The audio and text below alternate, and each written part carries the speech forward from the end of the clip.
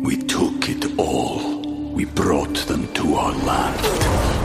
An endless night, ember hot and icy cold. The rage of the earth. We made this curse. Carved it in the blood on our backs. We did not see. We could not, but she did. And in the end... What will I become? Senua's Saga. Hellblade 2.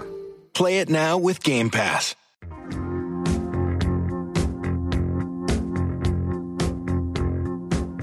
Hook 'em up with E and Rod P. Brought to you by Bud Light on the Horn.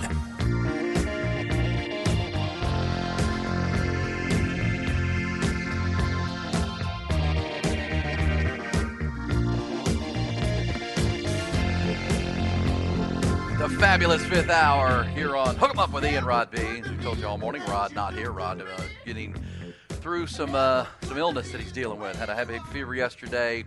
Let's hope the best for RB, and we'll keep you posted as we can. Also keeping you posted as we can into the fifth hour of our plan this weekend. You're making plans to get up to Arlington and be a part of the Longhorns' first trip to the Big 12 title game since 2018. A chance to finish with, what a season capper it would be to finish off a 12-1 season, to win the Big 12 championship, make it a bookend. Of course, won the first one with the win over Nebraska way back in the 90s, and then the last one, two in between in 05 and 09. Not enough, I think that's fair to say, but at the same time, would be a nice way to launch off into the Southeastern Conference, and certainly launch off into whatever comes beyond Saturday. And as I've said, I think Sark, he's been hesitant, I think, to go all in on lobbying for his team in the CFP. He was asked about it yesterday and said, why wouldn't I think our team is? But I really believe he wants to keep this team singularly focused on this game, understanding that Mike Gundy's won 7 of the last 10 matchups of in this matchup, including last year's game, where I was at the game. I was in Stillwater. Longhorns were the better team. It wasn't close to me as far as talent on the field. But Oklahoma State, with Mike Gundy and Spencer Sanders at the time, found a way to win that game. And don't think Mike Gundy's not going to have something up his sleeve here. He's found a way to go from 2-2 to 9-3 and win 7 of 8 and put them in this game. They're a 2-touchdown underdog, but I don't think that matters to Mike Gundy. So point being, if you're Steve Sarkisian, you have a chance to win this game. And then I think right after the game, on your post-game news conference, on the field, on ABC, you immediately begin to lobby for your team. You immediately begin to, scream from the rooftops about your team, the one loss, the best win in the country, your narrow last-second loss to Oklahoma, your rival on a neutral site. That's not a bad loss at all. Oklahoma's a top 15 team right now in the country, and they beat you by an eyelash. And you beat Alabama. You have the best win of anybody. That will be the message from Sark, but I do believe it's going to come and will begin right after, because that next morning, Sunday morning, is when the College Football Playoff Committee will announce the Final Four. And that's the one that matters. There'll be another one revealed tonight. And, Ty, you were saying you believe it's going to be tonight it'll be that Texas will move ahead of Oregon. Is that right? I think that would make a lot of Longhorn fans happy if Texas were to move ahead of Oregon based on a 50-point win over Texas Tech on Friday night. I think so. A win over a common opponent. Tech struggled with Texas Tech in Lubbock. Obviously, that's right. Playing there is different, but and it was way months before. But I think the committee, that will give them enough reason to move. I think you're right about that. But the question is, if you go ahead of them tonight, will it matter if they beat Washington? And will that give them the data point they need to move back in front of Texas big picture? That's a scenario, and I'll be eager to see that tonight when it comes out. The College Football Playoff rankings will be revealed for the penultimate rankings.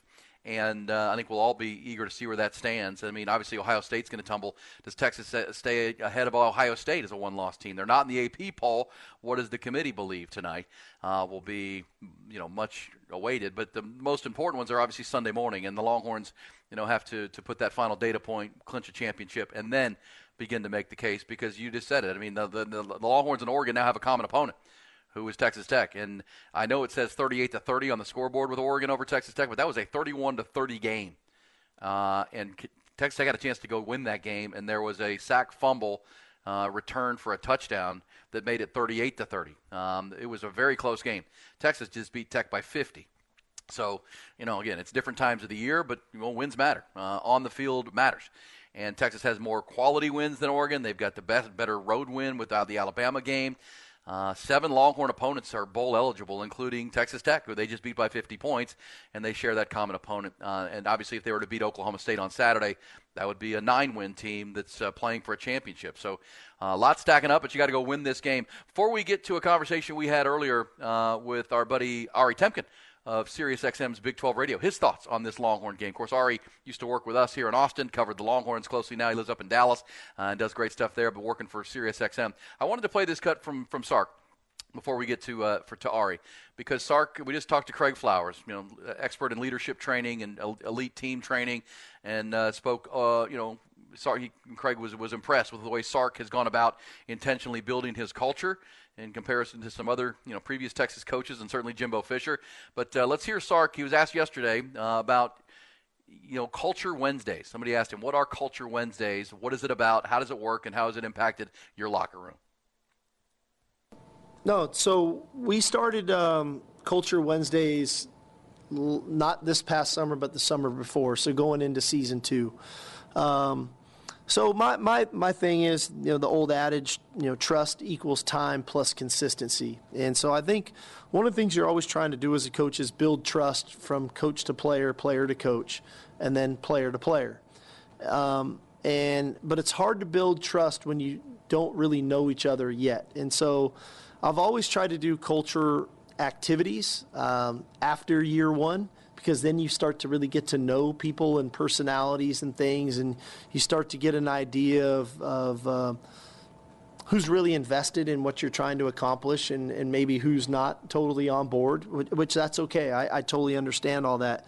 So we started that a year ago, and I thought that the guys really responded well to it, and they enjoyed it. And then we started doing those culture activities on Fridays before games. And I was a little bit more sporadic a year ago with that. I just did it kind of the weeks I felt like we needed it.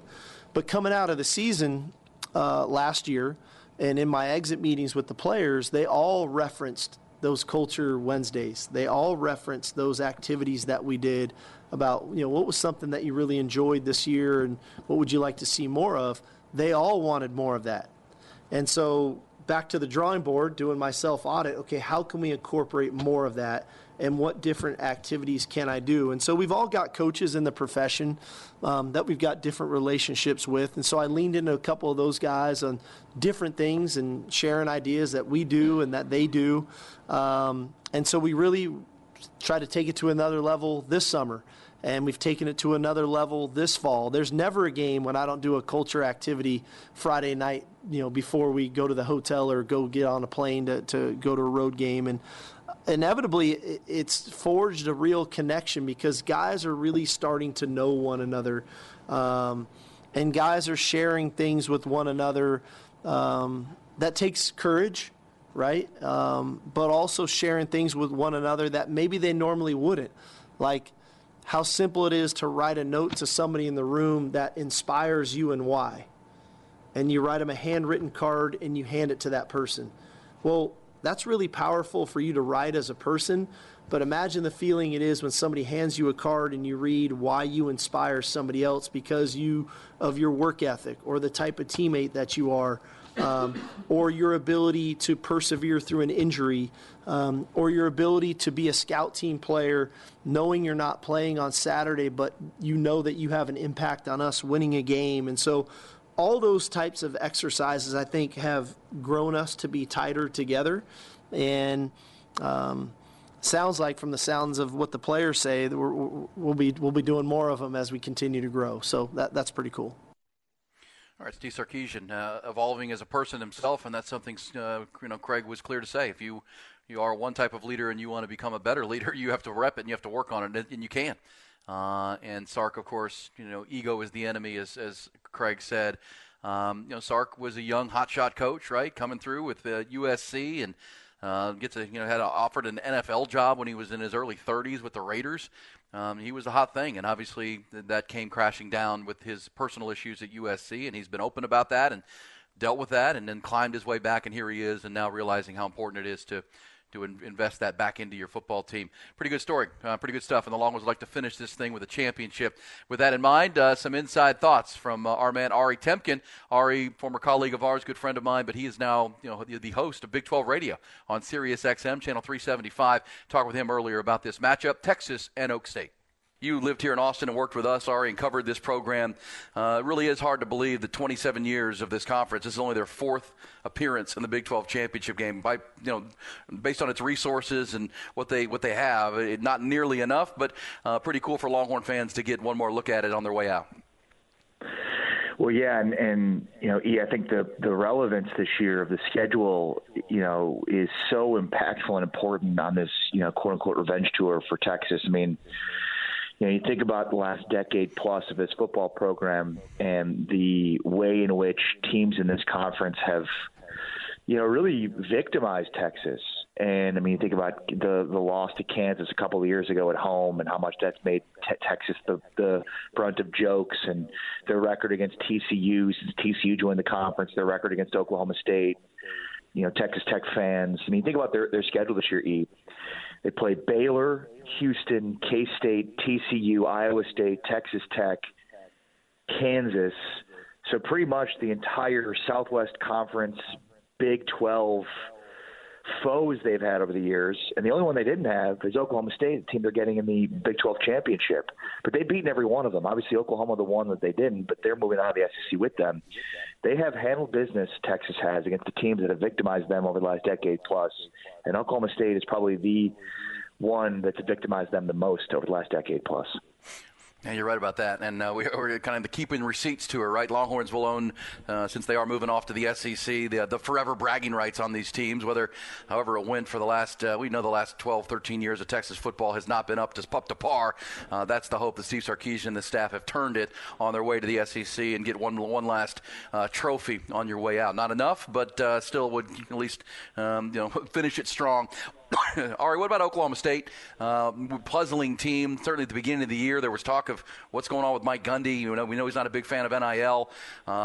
His roster got turned over. He's looking for a quarterback. And it felt like September he treated like a preseason, like he was rotating three quarterbacks. They were trying to figure out what their identity was.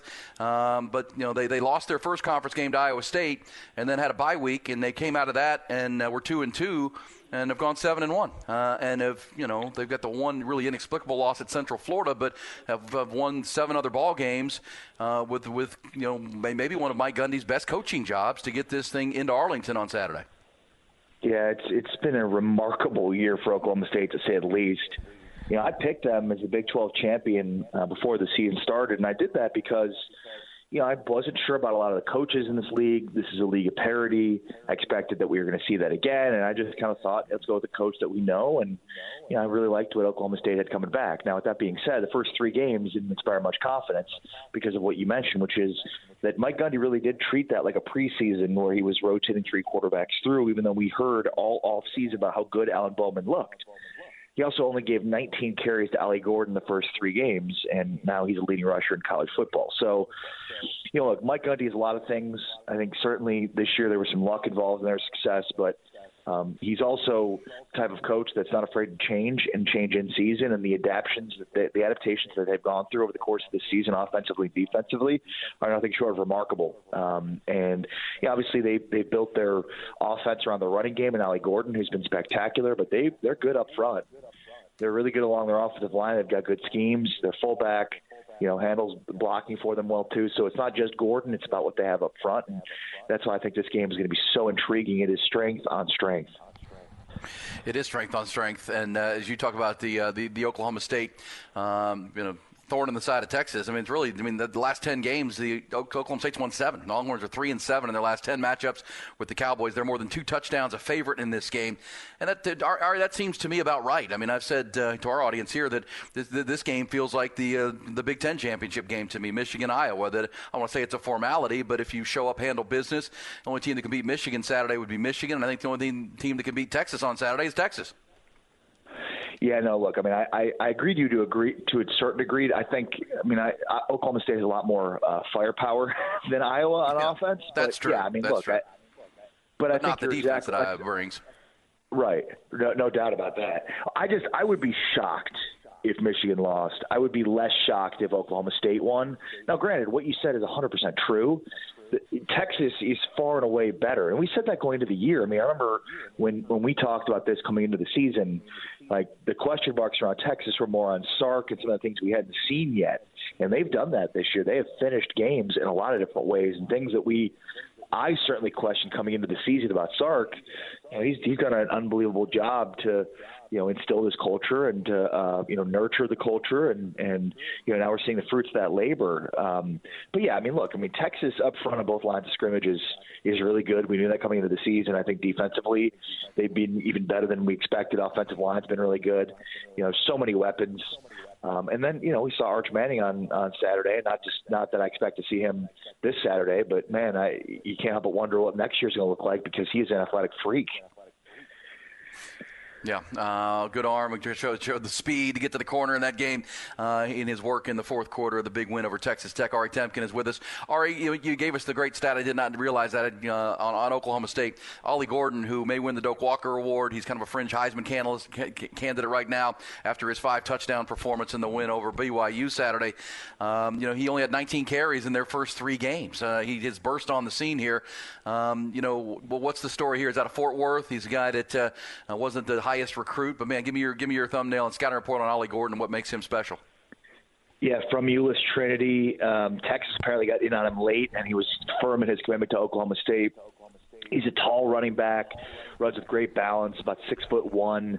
And look, the idea here is, and Sark mentioned this yesterday, he gets stronger as the game goes on. I think it's more about, how he maintains his level and yet other teams, disappear. He had 5 touchdowns, as you mentioned, last week, but all 5 came in the second half in overtime. He had 3 touchdowns the week before that in their win over Houston, all in the second half. So when you look at the second half of games the last 2 weeks, he's had 8 touchdowns out of his 20 in the last 2 weeks. And, 2 weeks ago against Houston, they went away from him in the first half. It was kind of bizarre, and they found themselves in a hole, but they were able to dig out in the second half by just handing him the football. He's been, again, nothing short of spectacular. He's the main catalyst and reason for why this team is here. And it's not just him; it's the offensive line, it's the way the running game's built. But yeah, he is a really talented running back, and he's just a sophomore. Yeah, just a sophomore, and you said he gets stronger as the game goes on and wears teams down, and he certainly did that last week. And but that does play right into the strength of Texas, who's allowing 2.7 yards a carry. But this is probably the best back they've seen. They gave up 100 yards to Taj Brooks last week against Texas Tech, but they so overwhelmed the passing game while giving up this couple of chunk runs to Taj, kid out of Manor. But that will be the challenge. But it does seem to play to the Texas strength. Hey, Ari, big picture for the Longhorns. I mean, obviously they're thinking get a win here and then see what happens on Sunday. What's your level of optimism the Longhorns could find their way into the college football Final Four? Yeah, pretty crazy that's even a question, right? I mean, you'd think a one-loss Texas who beat Alabama in Bryant-Denny Stadium by 10 points. If they won a Big 12 championship, they'd be a shoo-in for the playoff. It's pretty wild. Yeah, I think it all starts with Louisville beating Florida State. I think you got to have Florida State out of there because that's an undefeated Power 5 champion if they win that game. I'm not so sure about how what they would need to happen in the SEC title. I would think Georgia to win. That way you'd knock Alabama officially out, even though you'd think Alabama should have been knocked out based on Texas's win over them. And then Michigan's probably in. I don't think Ohio State has much of a shot. So, when I look at kind of the other situations with 4 unbeatens right now in Power 5, I think it kind of starts there. It's all about Louisville knocking off Florida State. But it's sort of ironic, right? I mean, this is a program in Texas that has had this brand that's prided itself on its brand. We've talked all the time about the importance of brand when it comes to the BCS National Championship or the College Football Playoff.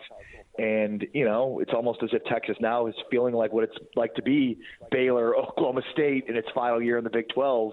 If they are left out, it would be absurd considering it's a one-loss Power 5 champion that beat Alabama on the road by 10 points.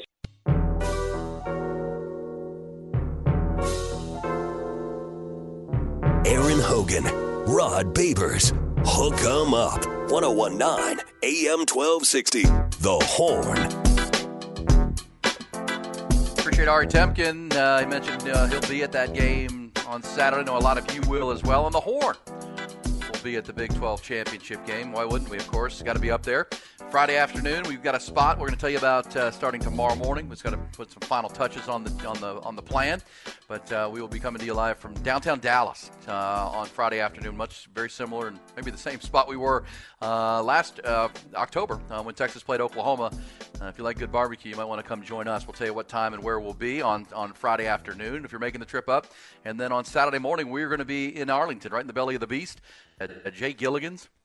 Jay Gilligan's is a really cool spot, and we've gotten several texts from folks who grew up in Arlington or went to UTA or have been up there that highly recommend Jay Gilligan's, and that's where I will be broadcasting live on Saturday morning.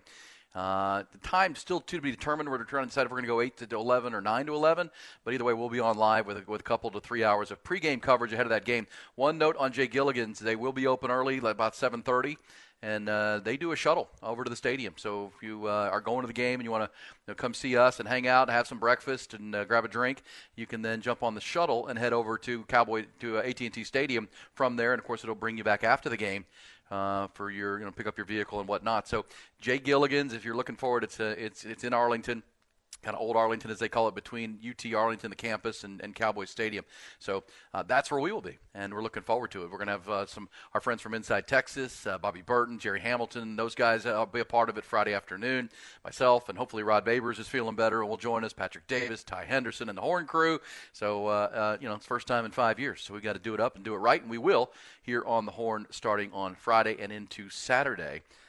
Here on the Horn. So good stuff right there. Speaking of Jerry Hamilton, he is the senior national recruiting analyst at Inside Texas. He'll be a part of our coverage on Friday afternoon, which we're excited about. I had a chance to speak with him earlier this morning about all things recruiting, all things Texas and Oklahoma State, and we appreciate him joining us.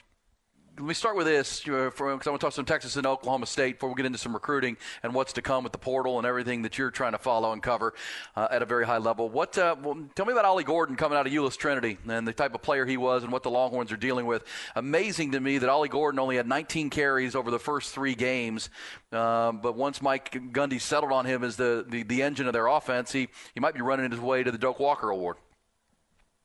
Yeah, very, very interesting, player and prospect. Look, Euless Trinity wasn't the powerhouse they once were when he came out. I think maybe he was overlooked a little bit. With that being said, he was a 4-star running back. He was the number 15 ranked running back in the country in the On3 industry ranking. He was the guy that Texas offered a couple of days before signing day.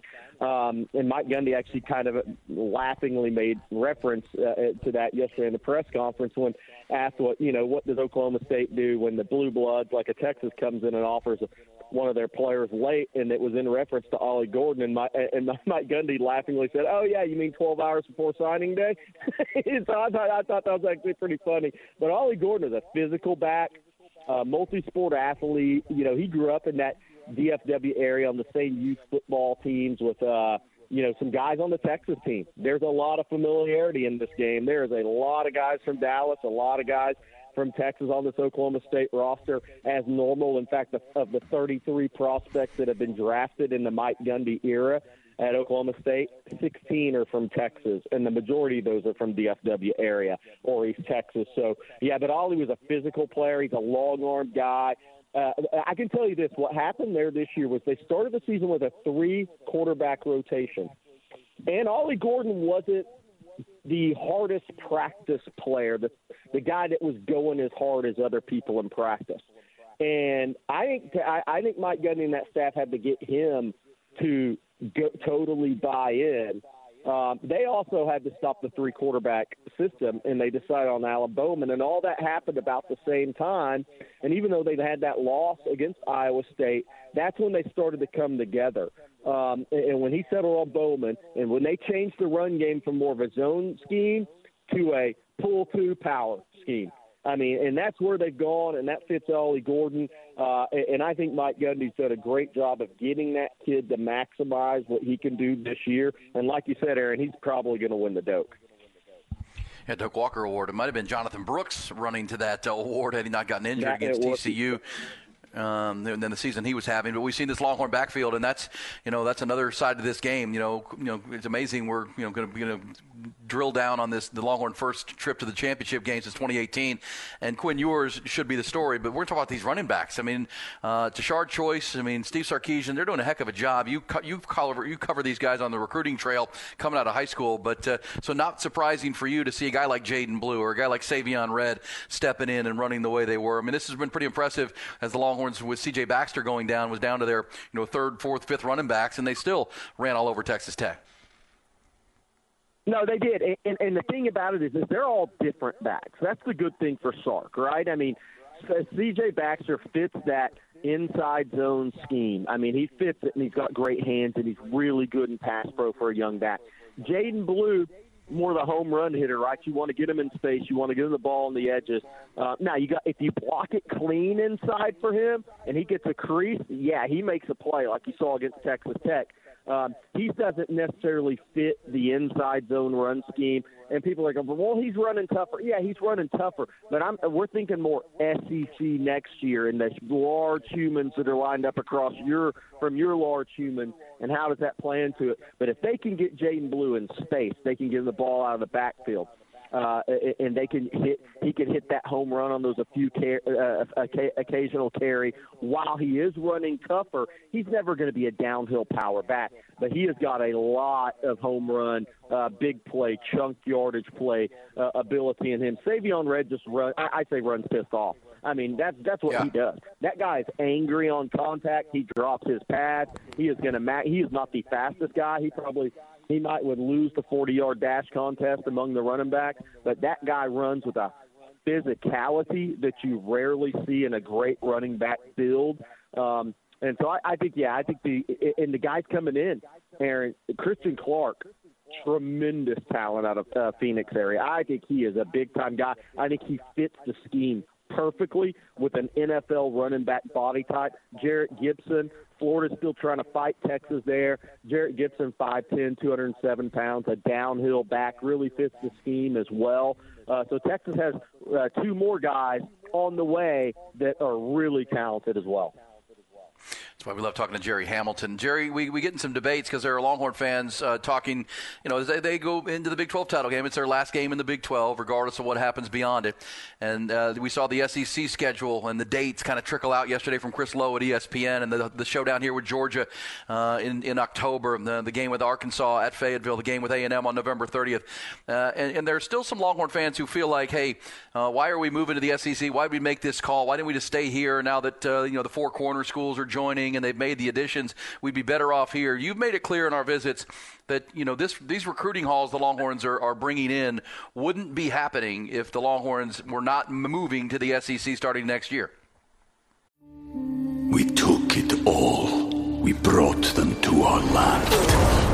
An endless night, ember hot and icy cold. The rage of the earth. We made this curse. Carved it in the blood on our backs. We did not see. We could not, but she did. And in the end, what will I become? Senua's Saga. Hellblade 2. Play it now with Game Pass. 100%. I mean, look, Cedric Baxter would not be at Texas right now. As great of a relationship builder and coach Tashard Choice is, he wasn't coming to Texas if they were in the Big 12. And that's opened up the state of Florida for Texas in recruiting. It's opened up really Louisiana more so. It's just a different response you get from kids. And then let's be real, like Brandon Baker, the offensive tackle from Mater Dei, who's going to sign with Texas here in a few weeks and enroll early. He pretty much came down to SEC schools plus Oregon and Nebraska. So it wasn't even Pac-12 out there. It was SEC or Big Ten. I mean, these kids, DeAndre Carter, his teammate who Texas lost down on the Auburn, he's going to play in the SEC from Mater Dei. This thing carries from coast to coast because these kids have grown up watching the SEC dominate college football, whether people think some of the teams are overrated or not. Now, look, I'm just talking from a kid's point of view. They see every national championship. They see the awards. They see the NFL draft. And when you put those three things together, you have a powerful force in recruiting. So why did Texas move to the SEC? So they can maximize their force. and I think it's a powerful force when they're winning. And Sarkisian, look, I mean, would Arch Manning have still gone to Texas if Texas was in the Big 12? I mean, maybe, but maybe not. The whole family's played in the SEC. I mean, it's an SEC family if there ever was one. 2 at Ole Miss, 1 at Tennessee, radio shows. I mean, everything's SEC with that family.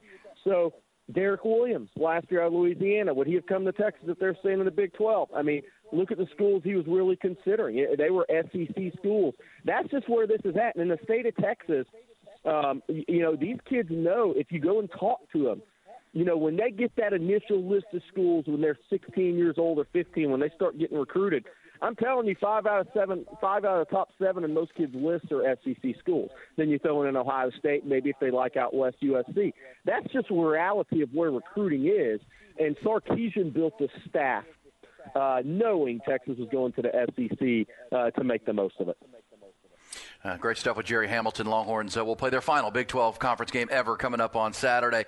Hey, Jerry, the hire of Mike Elko at Texas A&M, and how does it resonate with you, and how does it resonate with recruiting? I know he mentioned the Texas high school coaches yesterday at his intro press conference. He's going to try to rebuild some of those relationships. That's the main rival and the main recruiting rival, along with Oklahoma. How does Mike Elko resonate with recruits, you think? I think what's interesting is when a coach is hired, the first thing I do is, okay, let's see what happens after he fills out his staff. Who does he put on that staff? Because that is so key in recruiting. And I think because Elko was at A&M and he understands the state, I think he'll keep Elijah Robinson, which is a key for defensive line and keeping those guys on the team, because there were a lot of Twitter goodbyes being written about 48, 72 hours ago that weren't published, but they were being written. So keeping those guys, the ones intact that they want to keep in the program, I think that's big. But it'll be interesting to see who he fills out his staff with. Like I said, I don't think he's coming in green with not an understanding of the staff he needs to put together to maximize recruiting in Texas. So I think they'll do fine. I think Mike Elko has enough of a feel to do fine. Him himself, I mean, to be determined. There's just not. I think he's good with coaches. How's he going to resonate with kids? I think that really comes down to how many games you win. I mean, he needs to have a good first season at Texas A&M, and he's not coming in with a bare cupboard now. I mean, there's a lot of talent on that team. They've just got to piece together some of the positions in need. They got to keep their quarterbacks healthy. They got to get better on the offensive line. But, I mean, there's a lot of defensive line talent. There's some good young players in that secondary if they all stick around.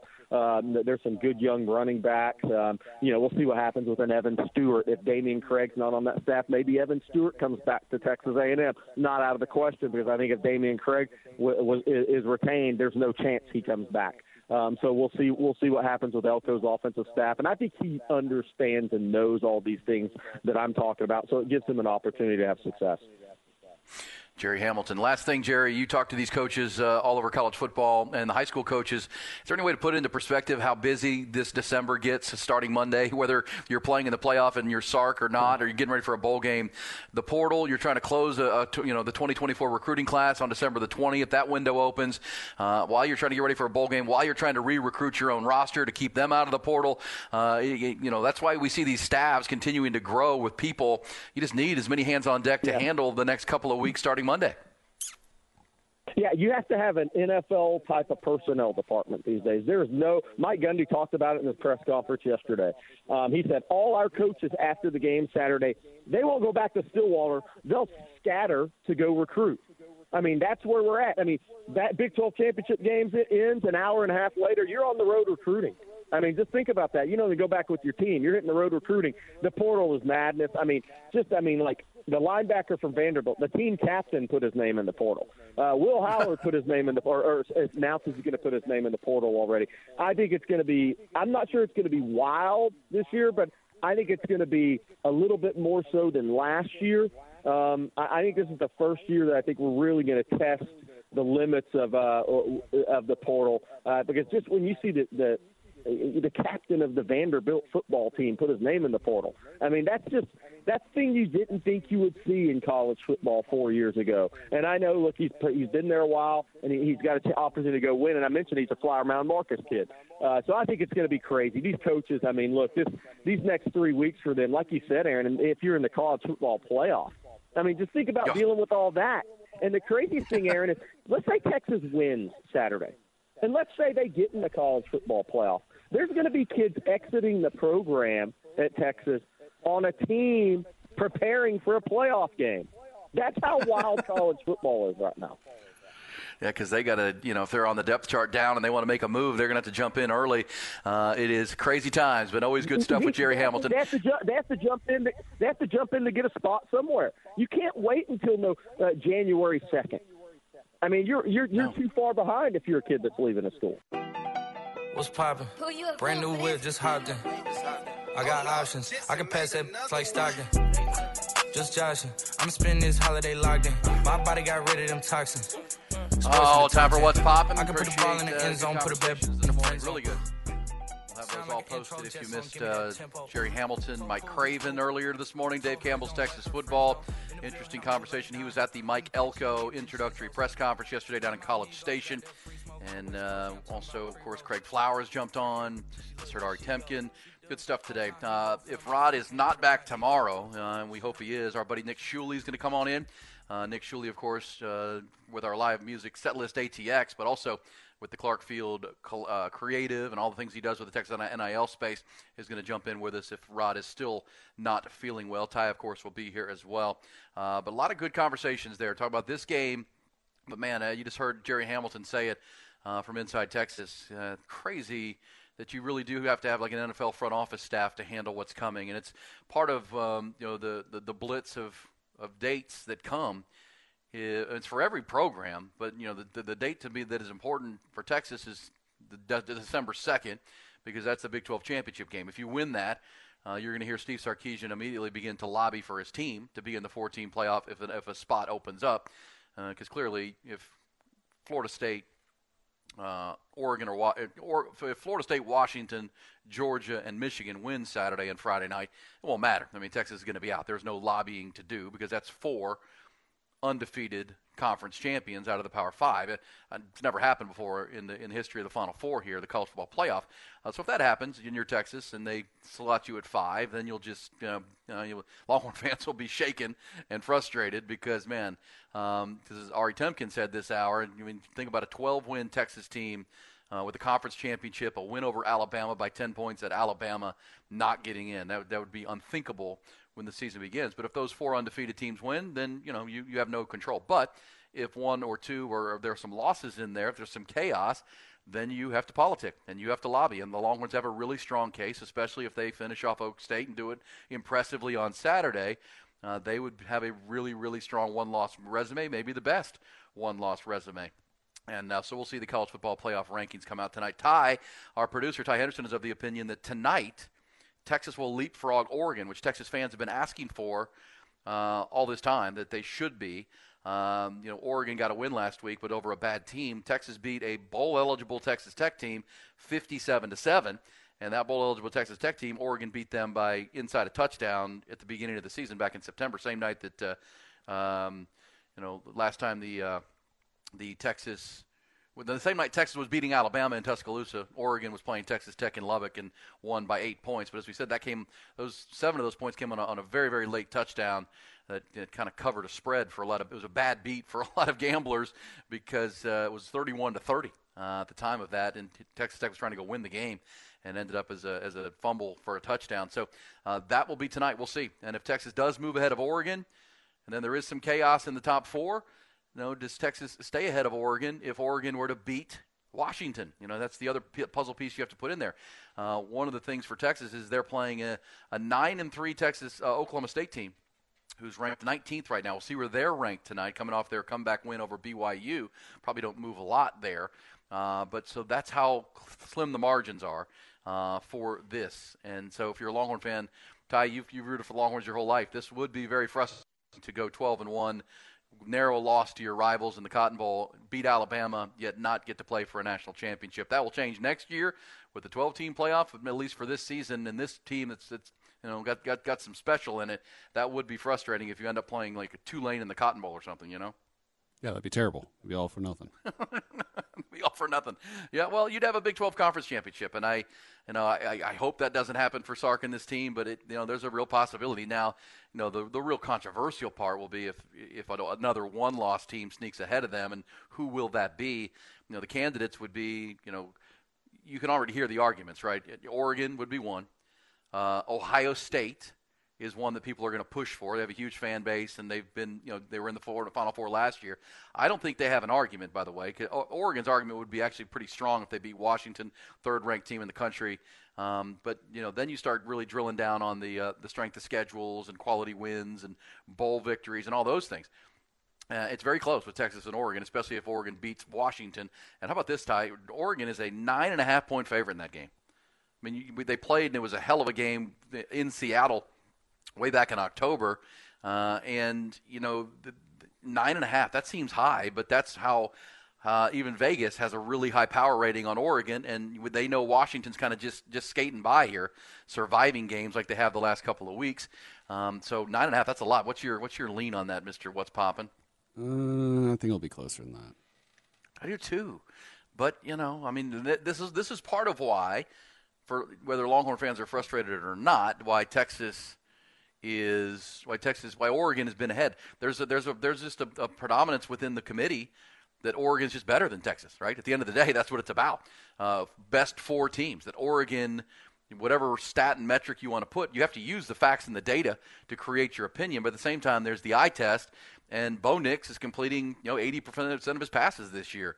Their loss at Oregon or to Washington came when they all those fourth down non-conversions, didn't take points. Almost Dan Lanning cost his team that game. So they're a really good team, offense to defense. But I think Texas is a really good team, obviously offense to defense, and that's going to become the argument between Oregon and Texas. I don't think Ohio State will have an argument because if Texas beats Oklahoma State, they'll be a 12-win conference champion.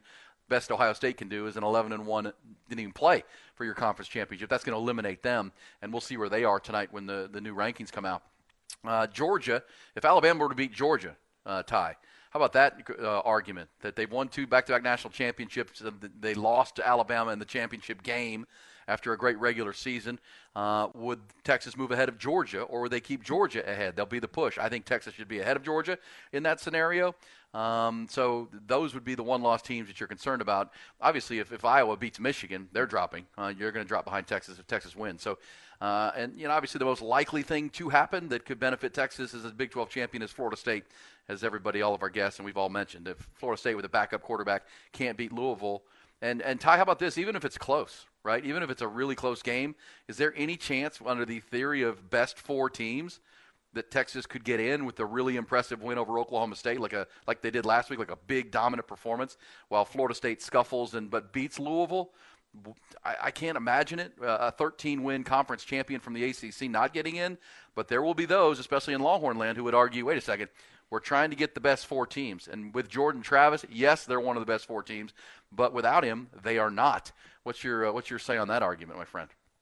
I mean, that'd be pretty outrageous, but I'd like to see it happen.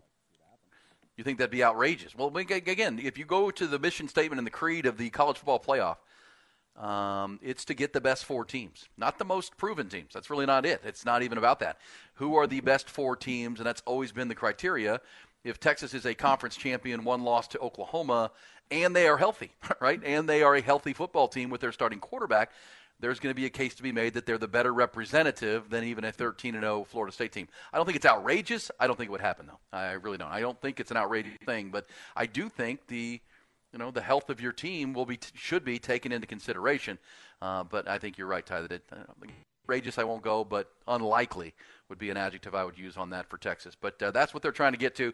And then to Jerry Hamilton's point here and what's popping to wrap up a Tuesday edition. Looking forward to a Wednesday. Hopefully Rod Babers can rejoin us. If not, Nick Shuley will be here. You think about that, Ty, the staff of a college football program right now. If you're Texas and you win this game, no matter what happens, you're going to a big bowl game. You're either going to be heading to the Sugar Bowl or the Rose Bowl for the semifinal on January 1, or you're prepping for a New Year's 1 bowl, which would be Cotton Bowl or Fiesta Bowl. Your opponent will be determined on Sunday after the Final Four is revealed. Either way, you're preparing for a big game right around the New Year. At the same time, you are then dealing with the portal. And as Jerry said, when he says people, whatever game – now, look, I mean, if Texas is preparing for the Final Four, I think there's going to be some guys on the Texas roster who maybe would consider entering the portal that will hold off and wait. Same time, if they're going to the Cotton Bowl or the Fiesta Bowl, you may see an exodus from Texas. And it's not like huge name guys, I don't think. I think it's going to be guys who, know another really, really good recruiting class is coming in, and they're already behind the depth chart. And let me see if I can go play more somewhere else once this portal opens. And I'm thinking, obviously, of a Malik Murphy, the backup quarterback. If he sees the writing on the wall with Arch Manning, he heard that ovation on Friday when Arch Manning came in the game. He knows that Quinn Ewers is already leaning to coming back next year. Malik Murphy very well could jump in the portal on December the 4th and try to get ahead of the curve. Guys like that, Jaden Blue or some of these running backs who are looking at it saying, C.J. Baxter is here now. They've got 2 more big-time running backs coming in, Texas does, as Jerry pointed out. So maybe somebody in that running back room considers the portal and not playing in the bowl game or even the Final Four. That's just the nature of where we're at right now. I mean, name guys that you're kind of counting on in your head as a fan that are going to be here that maybe explore other options, not because they're unhappy, and we've talked about the culture of Texas, but because it's just a better opportunity where they can play more. That will be interesting, and that's going to be happening all over the country. By the way, Ty, some breaking news. It looks like, according to this report, Mack Brown has found his new quarterback. Because Drake May is going to the pros, right? The North Carolina QB. He's headed straight to the NFL and will be a high draft pick. How about this? Max Johnson, Texas A&M quarterback, transferring to North Carolina. And it says here under this that the Heels have found their new quarterback. Max Johnson, who came from LSU to A&M, now in the wake of the Jimbo Fisher conversation, is moving to North Carolina, where he'll be in competition to replace Drake May. That do anything for you? No. Not popping? Nothing. Not popping. It's the opposite of popping. Not popping. Agree with you on that. What's popping tonight for you, Ty? You've got your Sex Panther pick of the night, brought to you by MyBookie and the great folks at MyBookie. Is there a game you're looking at where our 50 days of football is over, unfortunately? I don't even know. I don't want to call what we saw on Monday Night Football last night football. It's a terrible game. Should have flexed that game for sure. But what's your popping pick tonight? We got NBA. We got college hoops. What are we looking at? I think I'm just going to put some more money on Texas to win a national championship. Or you're just going to keep funneling it to win the national championship. What are the odds of that right now, by the way? It was plus 900 yesterday. Okay. Well, Fifth best odds. And to win the Natty. Okay. So and as we said, that's a bet right now that's uncertain whether they're going to get a chance to play for it. They got to get in first. And so, yeah, you're trying to take the odds that you think something's going to happen. They're going to get in, and then they're going to win the whole thing, which is pretty ballsy, my friend. What about the Houston-Dallas game tonight in the NBA? Mavericks-Rockets. Mavericks favored by 3.5. Does that do anything for you? That get you ginned up a little bit? We got the I-45 rivalry? I know Luka's a little banged up. Do you know if he's playing in that game? Luka Doncic clears to play okay. in that game. Rockets are 8-6 with Ime Udoka. They're playing some pretty good basketball right now. Remember, they started like 0-3 or 0-4. Now they're 8-6. Mavericks are 10-6 on the young season, and so that's a worth watching situation tonight for your Spurs and your Mavericks. So keep an eye on that. Texas basketball back at it later in the week when they played Texas State. So that popping. So you're just going to put money. You're really serious about this. I know you told me you're pretty much flat broke right now. So what are you using to wager? You pawning things now? These are hypothetical wagers. I'm letting people know. You don't and I said before the year Texas was going to win the national championship. I said they're going to be undefeated. I was wrong about that, but I can still feel it. It's our year. You can still feel it. Got to make sure we don't play Michigan at any point. That's a key factor for me. Avoid Michigan. Avoid Michigan. Well, and that can happen, right? It depends on where you land, that you can avoid Michigan until the championship game or have someone knock them off in the semifinal so you don't have to deal with them. All right, T.Y., great stuff, my friend. Thank you to all of our great guests today, Craig Flowers and Jerry Hamilton and Ari Temkin and Mike Craven. All of those interviews are podcast at our website at hornfm.com. Tomorrow on the show, as we said, we hope Rod returns. If not, we will be cranking it with Nick Shuley and Ty and getting you ready for the Big 12 championship game. Hopefully to have more firm specifics on our plan up in the Metroplex when we get up there on Friday and into Saturday. We'll hit that for you tomorrow. 6 a.m., our morning by morning, 5-hour, 5-day-a-week conversation continues tomorrow. Coming next, it will be Jim Rome, then the Rich Eisen Show, then Patrick with the Sports Complex. Have a wonderful Tuesday, everybody. We'll talk to you tomorrow at 6 a.m.